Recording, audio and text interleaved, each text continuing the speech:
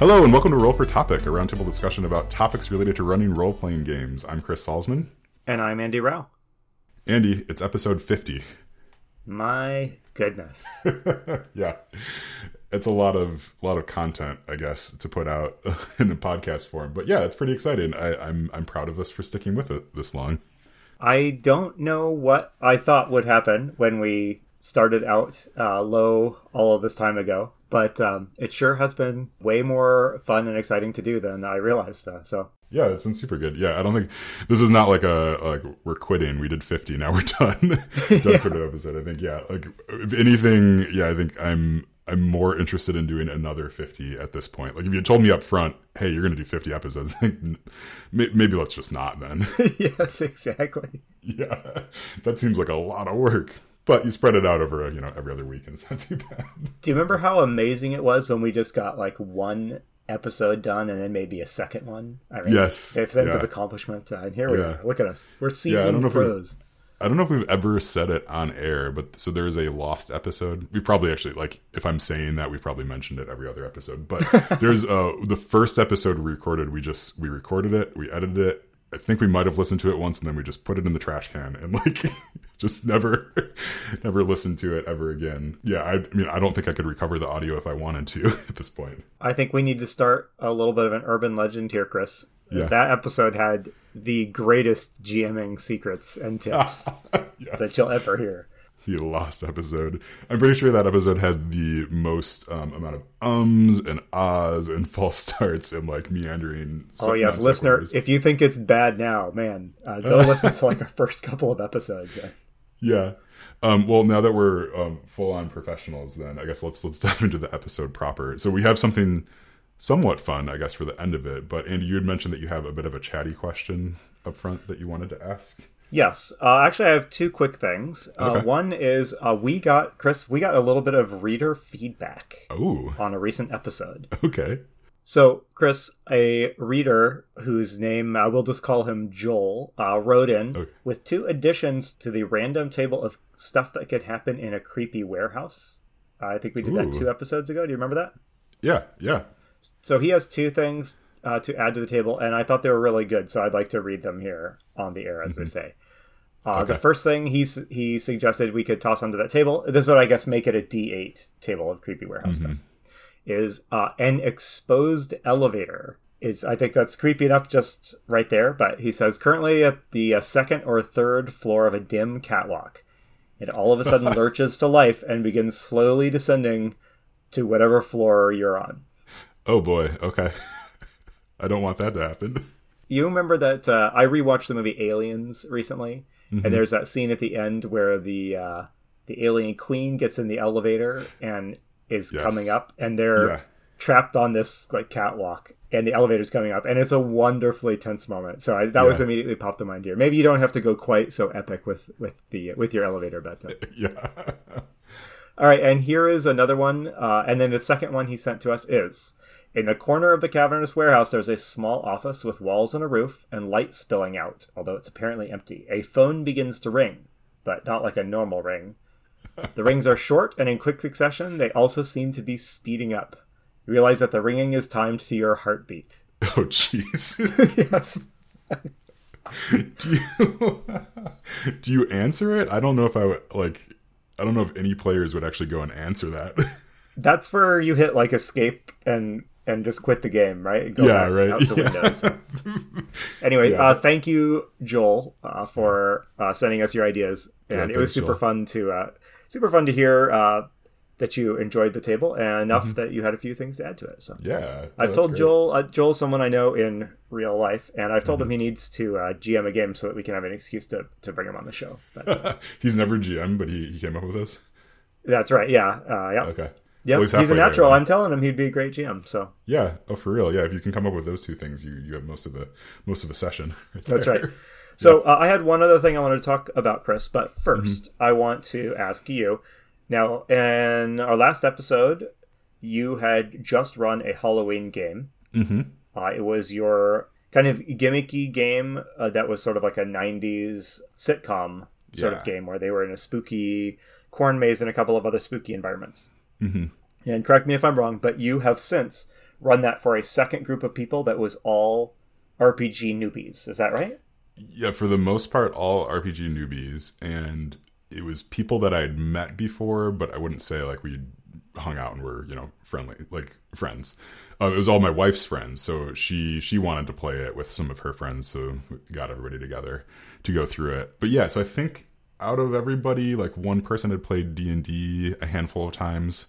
Like she's been like wanting to get into it, but her groups keep falling apart for whatever reason. Huh, yeah. Yeah, so it was an experience. Yeah, so I like running the same scenario more than once because it gives you just a different flavor and you kind of see the different decision points and stuff that people do. They ended up doing things just kind of wildly different from the first group that I ran it for. So that first group was all like gamers, I would say. Half of them have like run games, run games pretty often. The other half have been, playing games for a while. So like when you have a group of like people that know how to play these games, right? They kind of like fit in to what you're trying to do, and they understand like the story beats that they're supposed to grab onto, and go with it. So this other group with a bunch of newbies, like they didn't have any of that. So it was just sort of a free for all. I had one player sort of just immediately wander off and go do something else entirely. I'm like, I was doing that GM thing where you're like, are you sure you want to do that? Like your entire party is back there doing this other thing. Yeah, no, I'm good over here. So all of a sudden now there's this kind of this A plot and this B plot, which was really fun to kind of sort out, and tell a story and, figure out how that was all going to fit together.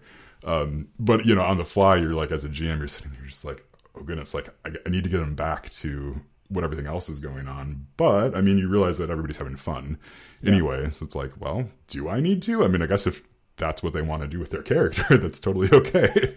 Yeah. So that like, it was really fun. There was some interesting parallels in like the kinds of characters they picked too, from group to group. I think there's just like certain 90s sitcom tropes that people have really grabbed onto. Like both groups had like a crotchety old grandpa character. Oh, okay. Yeah. Yeah. Stuff like that. Both groups decided not really like to have a parental figure that had like died or mysteriously vanished, that sort of thing. So other people were sort of stepping in to be the parents. Yeah. Both groups had like younger kids as well. But yeah, so it was fun. I really like this setting. I think I'm going to write it up a little bit more formally just in case someone else wants to run it. I don't think the scenario that I had was like particularly amazing outside of Halloween. But I think there's a lot you could do with that setup of 90s sitcom, here's some character creation, that sort of stuff. Now, one of the things that you put a lot of thought into is like the system you were going to use for it, and you ended up choosing kind of a variant on the lasers and feelings rules, which are really simple, and you described them in an episode or two ago. I'm curious, did you see a difference in the way that people like engaged with or understood or worked with the rules between your group that was mostly RPG veterans and your group that was mostly RPG newbies? It's an interesting system. So what I'm realizing, actually having run it twice, is that the rules are super simple, right? Like you roll a die, you have, you roll some dice, you have a number that you're trying to go above or below. For whatever reason, it's almost impossible to just remember when you're trying to roll above or below that number. Like there's just something about that concept. It's really elegant in game terms, but it doesn't translate well to people sort of playing the game. And I've noticed this too. I've listened to at least one actual play of someone using lasers and feelings as a system, and like players are just constantly like, wait, which one am I trying? Do I want to get lower? Do I want to get higher? All the time with it. Yeah, it's so having gone through that, I think the next time that I do this, I might just have them pick two numbers rather than one number, right? And then you just sort of like lay it out like you're always trying to roll above. I can see that being a little bit weird, yeah. Yeah, so yeah, again, it's one of those things where it's like, it's great. It's really cool if you're a game nerd and you like seeing the one-page RPG and see it's like a very elegant thing. But otherwise, right, like I think everybody sort of understood that it was more a storytelling game rather than a combat style game. So it worked out pretty well. I think with this second group that I ran it with, by the end we had just sort of stopped rolling for certain things because it was just like, well, I don't know. Yeah, they just wanted to kind of tell the story at that point. From that experience, I'm curious, and I'm going to put you on the spot here. What is one thing you would take from the newbie group that you wish you could go to your veteran players and say, please be more like this? And then is there something else, like something, if you could take like one rule or one guideline from like your experienced group to tell to the newbies? I don't know. Do you understand what I'm saying? What's like one piece of like the thing that you could take away from each of those groups that you think would make for better games? That is a really interesting question. And I realize I'm kind of putting you on the spot. Like, no, that's fine. Like, yeah. While you think, I'll like chime in. I mean, then whenever I run for newbies, I often find that they don't approach the game with like kind of concerns of like long character survival, and they're not anticipating ways the GM will like punish them or take advantage of their mistakes or actions or something like that. So they're just a little bit more inclined to do something because it seems like it would be really fun. And I often wish I could take a little bit of that energy, and inject it into myself and some other veteran players that I play with. Going along with that, I would say my experience playing with newbies, right? Especially with this group, is they didn't really like know like what they weren't supposed to do. It's like the one player who went off and sort of created her own little story. Like, I'm going to look back on that as a fond sort of memory of running that game for a long time, for lots of reasons. But I think veteran players, like, because they know sort of games, they're more apt to sort of just go along with it. I also think that like people who play a lot of games, like they play them probably for different reasons than people who play for the first time, if that makes any sense too. But yeah, there's like something about that very chaotic energy of like, oh, I'm just gonna go do this other thing, and it's like, well, I guess there's no reason you can't, like, so let's just see what happens. So it's good, I think, for GMs to occasionally play with new people all the time, just to get that little bit of energy of like, oh, okay, different players will approach this in a different way, especially if they have different experience levels. For the newbies, I think like the one thing that I think like people who play a lot of games understand a little bit more instinctively is sort of the power level that you're operating at in a game. So like with this 90s sitcom, it's very grounded in reality, right? So there was a couple times where like a character wanted to do something, the characters wanted to do stuff. It's like, well, that doesn't totally make, like, we're not in a magical world. Like there still are some like physics and stuff at play. Like we could break the rules, but then it's just like, well, then I don't know. Like, kind of determining that power level, I think, is an important part of playing an RPG.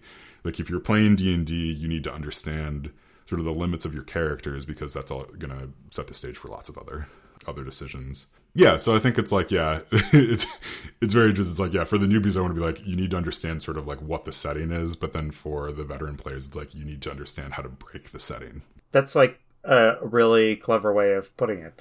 Some good thoughts. So hey, I want to get to our big project today of reworking our table. But before I do have one final thing, and it is another thing where I'm going to put you on the spot. Okay, sort of. Great. So I love it. I have been playing Final Fantasy VII, the remake of it on the PlayStation. Okay. Yes. Yeah. And having a great time. Yeah. And I know you're a Final Fantasy fan, and I think you're like a specific fan of Final Fantasy VII. Is that correct? Oh yes, yeah, that is my game.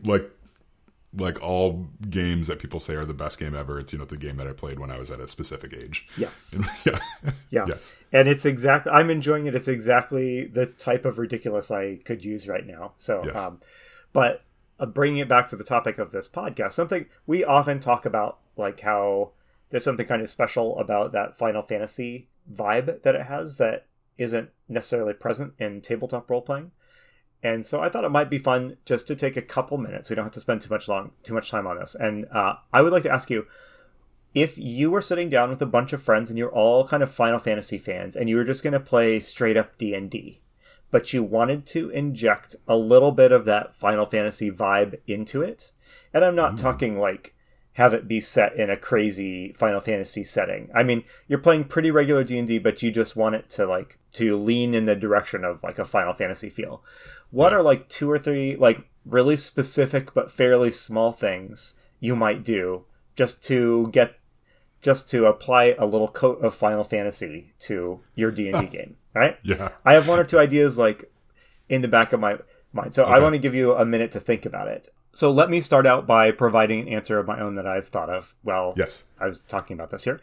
And that is, I think one thing you could do in a typical D&D game is just require everybody to really describe their character's idiosyncratic appearance and clothing and equipment.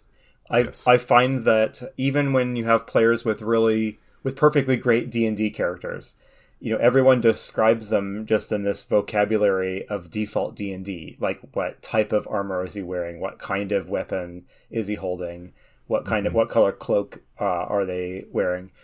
And in Final Fantasy, so much of the character of these games comes from this completely ludicrous character concepts, right? Yes. So in the beginning of Final Fantasy VII, this group of this like D&D style adventuring party is running around, and one person has like spiky hair and MC Hammer pants and a sword that is like larger than him that you could never use this in a real fight.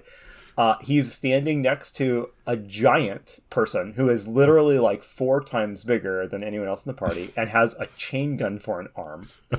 And then I could describe the other characters, but like that right there, that right there is like so much of the game's quirky flavor is present right from the very first glimpse you get of these weird characters, right? So if everybody in a D&D game could just if they described their characters a little bit more like that, they thought like, what makes your character incredibly memorable? Like, why would someone do a double take if they saw you walk into town and they'll never forget, what you look like? Oh yeah. So I would just say, like D&D, but make it fashion. It's like, yes, like, because I mean, there's like, many jokes have been told about like how many belts characters in Final Fantasy wear. There are like entire outfits in some of those games that are just belts, like going this way and that. Yeah, I think like that's a very, very good point. About it is like, and two, going back a little bit to the like the power level concept. The guy with the gun for a hand, like he's shooting bullets at enemies and stuff, but he does the exact same damage as the guy with the sword, or the woman who punches real hard. Right. Yeah, it's like nothing makes sense other than the fact that it's like you're seeing the damage output on screen. Yeah, so I think that's actually the thing that I would say, if you want to make it feel a little bit more like a JRPG, like what you need to do is just multiply all of your numbers by 10 to 100. Oh, yes. Yeah, just like, I mean, you're not doing 9 damage at level 1, you're doing 90 damage at level 1, that sort of thing. It's just that over the top, like, exponential growth of numbers is just such fantastic fun. Whereas like in D&D, right, you could be a level 20 whatever and only have 100 hit points or 200 hit points. Yeah. Something like that. Whereas if you're a level 99 in a JRPG, you could have 9,999 hit points. Yes. And that is unabashedly rad.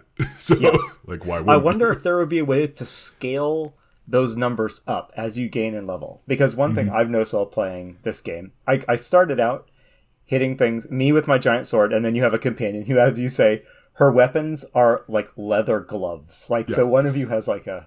Anyway. When you start out, you're doing like 9 points of damage per hit or 12 points of damage. Yeah. I'm now like 2 hours into the game and I'm doing like 800 points of damage per hit. And I assume like in 2 hours, I'll be doing like 14,000 damage per hit. So I wonder like maybe good. Like every 2 levels, you like multiply every number by 10. Yeah, it's not bad. I mean, because it's also just sort of ridiculous. It's like, because the enemies are also, ticking up at the same rate and stuff too. So it's like, I don't know.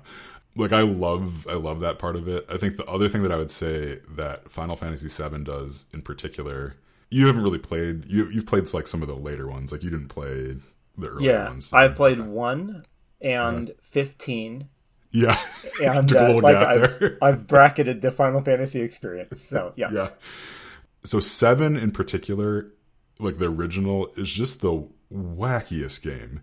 Like, every hour you're hitting some sort of strange side quest mini game in it, and like oftentimes it's like they sort of weave it into the plot, but it's like it doesn't really make sense why you're snowboarding right now, but it's really fun that you're snowboarding right now. So I think like that's the other thing that I'd probably draw into D&D, and something I've tried to do a little bit, not with great success, is like you just sequence break out of D&D and then do something else, but you're still with those characters. Some sort of other game, mini game, board game, whatever, but you're playing it in character, and it's advancing the plot in some fashion. So it's going to take a little bit of work to do. But like I love that about that game is that you're never only playing like the combat mechanics of it. Like you're often doing all sorts of other stuff. And yeah, it's not just a matter of like doing a different activity. Like you're embracing a new paradigm, like a new control scheme, a new, you have spent hours like using this combat battle menu, and now you're like trying to, wiggle your controller at the right time so that you can throw a cabbage at a, I don't know.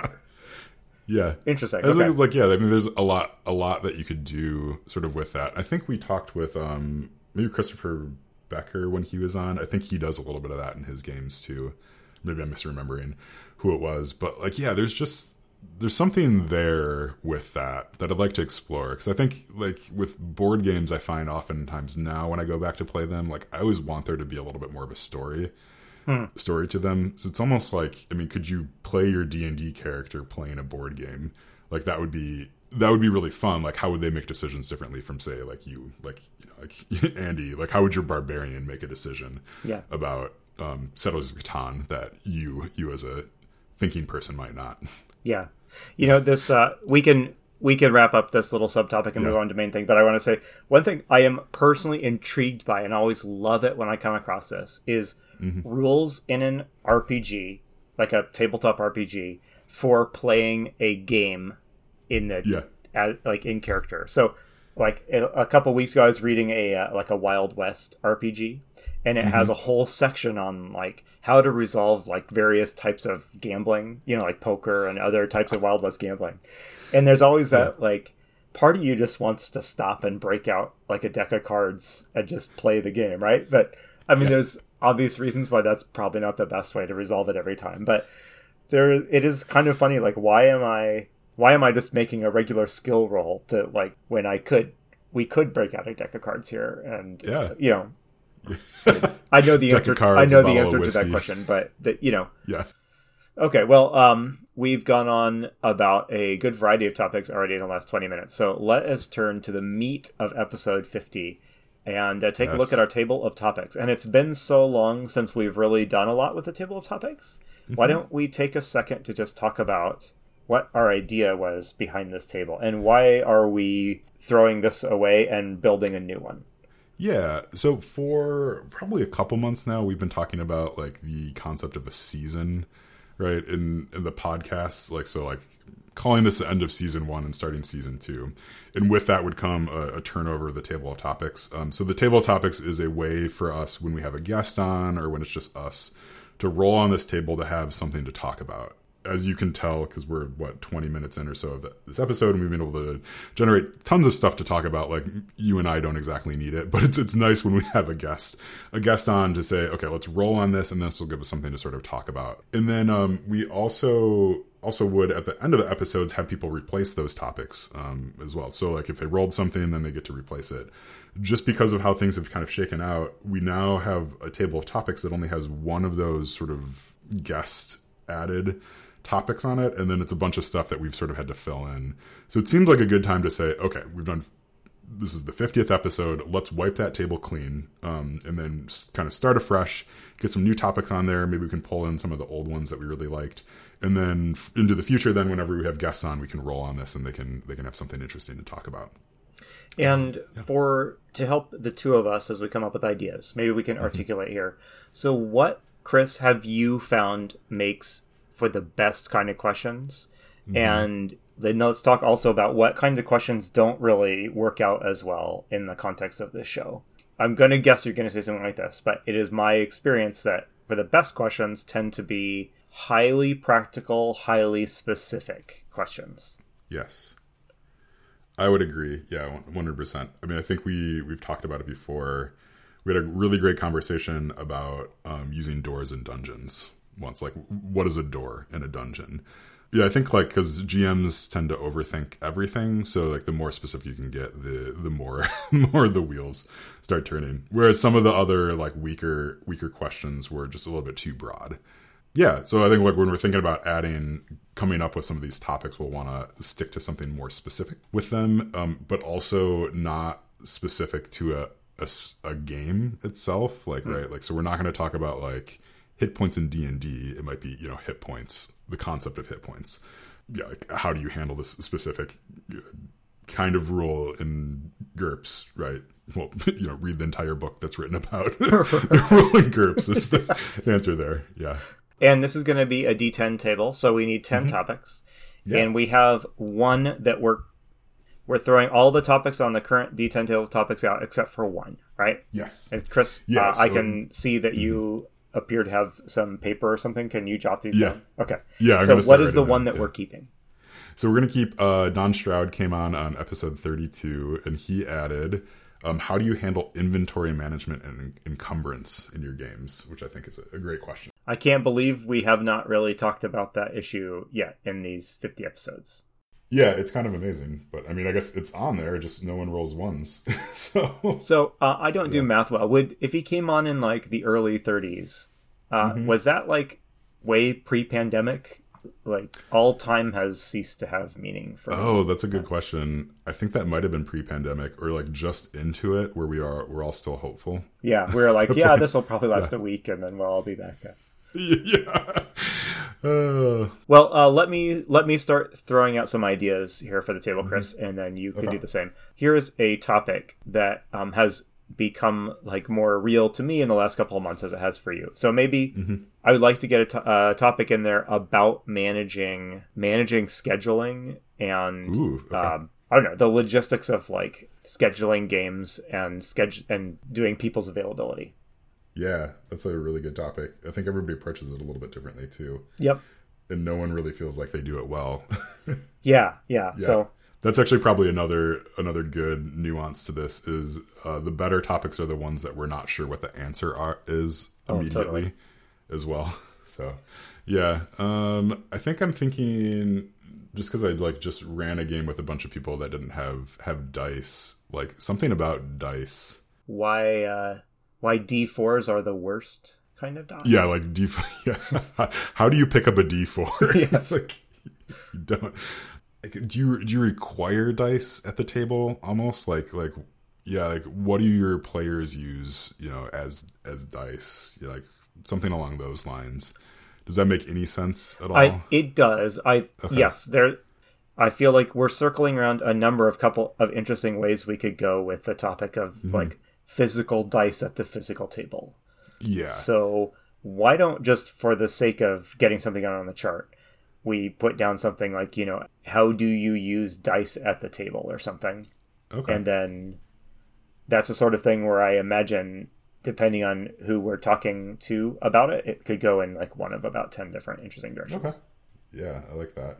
I think, something that's sort of related to that thought that I was having is like something along the lines of like, how do you, and maybe we've talked about this, like how do you introduce newbies to role-playing games? We have, but I think the two of us have more experience now than we did when that first came out. So, okay.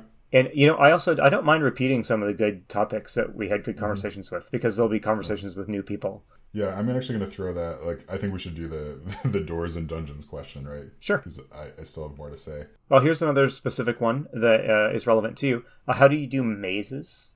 Oh, yes. Mazes or labyrinths of any sort. Because when you were prepping your game, I think you were chatting in the Discord a little bit about mazes, and there's like at least 3 different ways you could handle a maze came up. Yeah, and that's one. I think we all have the inclination of like we really want to run a maze. Like everybody wants to run a maze, but like it's hard to do. So it's a good topic. Dungeons. I already did not write down one of these. Oh, how do you bring newbies? Yeah. Okay. I don't love that term, newbies. We've said it a bunch. Is there a different way to say that? Like, I would just say, I don't know. No, I don't think there is another way to say it. Okay. I'm going to say new people to the hobby. Yeah. The hobby. I also don't like the term the hobby, but that's probably a long rant for another day. It's better than the industry, but yes. Yeah.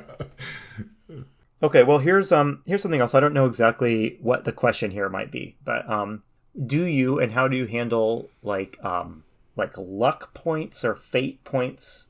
Like Ooh, a lot of games have some kind of mechanic that like give the players some kind of a extra chance or something like that. I don't think we've ever yeah. talked about that on the show. I wonder if like luck or Or even like like plot point type things. Yeah. yeah, or like supernatural help. Oh, there you go. Yeah. I've done that. Yeah, I've done that a few times. Not to start talking about the topic, but like yeah, just like Yeah. have their gods That's step right. in at some point. Like Yeah, that can be actually, we're really going to go on and interesting. talk about all these topics. Yes, So yeah. brace Just yourself for knock a them out. 7-hour podcast. Yeah, one after another. Yeah, Okay, so luck or what number are we supernatural. up to? We're at 7 Oh, right great. now. I don't. I'm not saying that we need to keep everything that we've said. Right, but right, like, right, right. we have 7 ideas at this point. So. Okay. So can you think of something like maybe when you were running your Halloween games that you just that caught you off guard?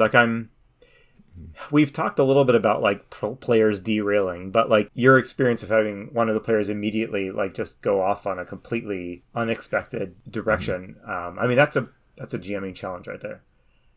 Yeah, I think maybe the question to add, like maybe the question is like what do you expect of your players in terms of following the direction of the game?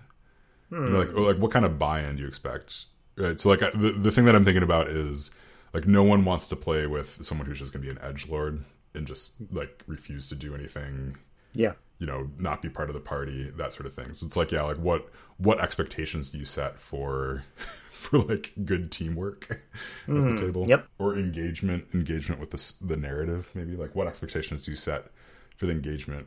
Yeah, for engagement with the narrative. That's making me think of a meta question.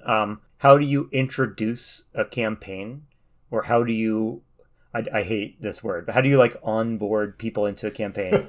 Not like Yeah. new players, but so in prepping my Alien game, for example, I've been weighing like, do I send out lots of like write ups of information about the setting and the scenario in advance? Do I just tackle that in the first session? That sort of thing. Like, how do you have Yeah. this new campaign you're going to launch on? Like, how do you manage the launch of a new campaign?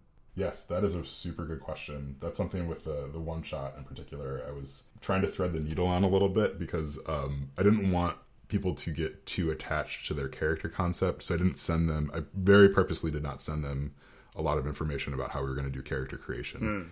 And I know that bugged a couple people a lot because they wanted to be ready, as soon as they showed up with the whole thing filled out. Which kind of fits. I mean, we do have a podcast where we don't let people prepare, so I guess that's that's just who I am. That's right. So I don't know if there is a good question in this, but I have a great love of thinking about how to replicate other mediums in role playing. So, like that Final Fantasy question I ask, how do you take some of the like attractive qualities of this genre over here and like bring them into and represent them in role playing? That's a really broad question. Looking at the past episodes, we talked about like what elements do you bring from other media into the games, but I don't think we've talked about like how would you go about like adapting a genre to Yeah. a role playing game. What about something like what house rules have you made to achieve like a certain effect? That's not quite right, but I also find it interesting the challenge of like I want my players to do more of this sort of thing, or I want the game to have this kind of feel. Is there like a number or a rule I can just adjust that will create the incentives to make that happen, Yeah. Ooh, there's something there. I don't know how to word that question. Okay. Well, we can leave it a little bit vague right now and just jot it down because still in the idea phase. And then Yeah. I suppose, after the show here, you and I will kind of polish these up and Yes. publish Yeah, them, for right? sure. Yeah. So we're at 10 ideas here. Although I'm still writing down that last one. So Let's get a couple more out there. Okay. And we're coming up on, probably time before too long here. So how do you incorporate families into your games? I guess that's not a great way to put it, but are families, do PCs in your games have family lives? And if so, how do you, how is that a factor or not a factor in your games? Ooh, yeah, that's a good one. That is a good one. I always like thinking about, yeah. thinking about like, yeah, the characters as complete three-dimensional people. Yeah, it's like, if they're going to just hang out in town for a year in between adventures, they're going to get entangled with someone. So let's see. I just had something on the tip of my tongue. Oh, no. I don't know if we've talked about this, but I would love a conversation of just like, how do you go about naming NPCs and towns? Yeah, that's a good one. And that's nice and specific. We're drifting away a little ways away from the specificity. So, because that is something I am not great at. So I want someone to give me the magic there. Yeah. Okay, so that's 12. You have anything else that you're just like, oh, I've got it? I don't think so. I am recalling a discussion not too long ago with a couple of former guests on this show, outside of the show, about how they use like digital games, like PDFs and stuff like that. And I feel like there might be a topic in there, like how do you get the most out of a PDF game. Oh yeah, that's a good question. I mean, that's especially, I feel like, more and more relevant lately. Yeah, I mean, it's not a new topic, but I think it's one we're all suddenly more faced with all the distance gaming. All right, so do you have anything else, or do you want to call it a wrap? Let me just I'll read through them, I think, and then we might just rule out a couple of these, or we might rule them out because I can't read my handwriting. So the first one was just about like inventory management, right? So this is the one from Don Stroud, like, how do you handle inventory management and encumbrance? Scheduling, how do you handle scheduling? How do you use dice at the table? I think I'm just going to say no on that. I think okay, that one's just that's a little too vague. Yeah. How do you bring new people to the hobby? Doors and dungeons, let's add that back in. Mazes in games. How do you handle luck or supernatural help? Do you allow it, I guess, is probably the first question there. What expectations do you set for players for kind of sticking to the narrative? How do you manage onboarding, starting a campaign? What house rules do you have to facilitate the genre you're trying to play in? How do you incorporate families for the PCs? How do you name NPCs and towns? And how do you use PDFs? How do they work? Yes. Any of those just like stick out to you as that's just not worth talking about? I think that's a pretty good list there. I have a feeling if after the show, if we can try and create a polished final version of each of those, it will be more obvious which ones are not going to fly. Yeah, I think so too. Just like looking at this, I think the how do you bring new people to the hobby there's a lot of overlap with like maybe even house rules or starting onboarding a campaign. So we'll see. We'll take some time. That was fun to do on air, and I think saved us from probably like months of agonizing over it. Too. Yeah. Well, I'm glad we did this too, because for months we have been saying to each other, and I'm sure we've been boring our listeners with it as well, talking about refreshing the table at some point in the future. So it is almost complete, dear listeners. So, well, we can probably wrap up there, and we'll be back with episode 51 to dawn of a new age in podcasting. Yeah, it is. with season 2 of season 2. We got to start calling it season 2. Yes. Okay. Yeah, we should probably end on a cliffhanger. Yeah. Which one of us is in peril? Oh boy. Well, yeah. We are in the middle of a pandemic, so, there's we're both at like just 40% peril, like by default. But I don't know. I don't really feel especially imperiled at the moment, aside from that. Do you have like any like really good stories of like of a character being in peril that we could use? Of a character being in peril? Yeah. Oh man, do you?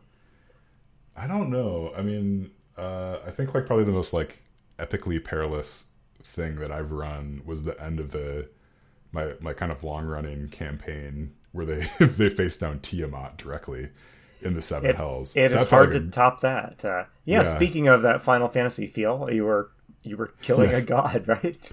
Yes, yeah. How will you kill this guy? Yes. So, dear listeners, you have just been transported to the Seven Hells, staring at the faces of the dragon heads of Tiamat. What do you do? I've been Chris Salzman. I have been Andy Rao. And remember, if your players are having fun, you're a great GM.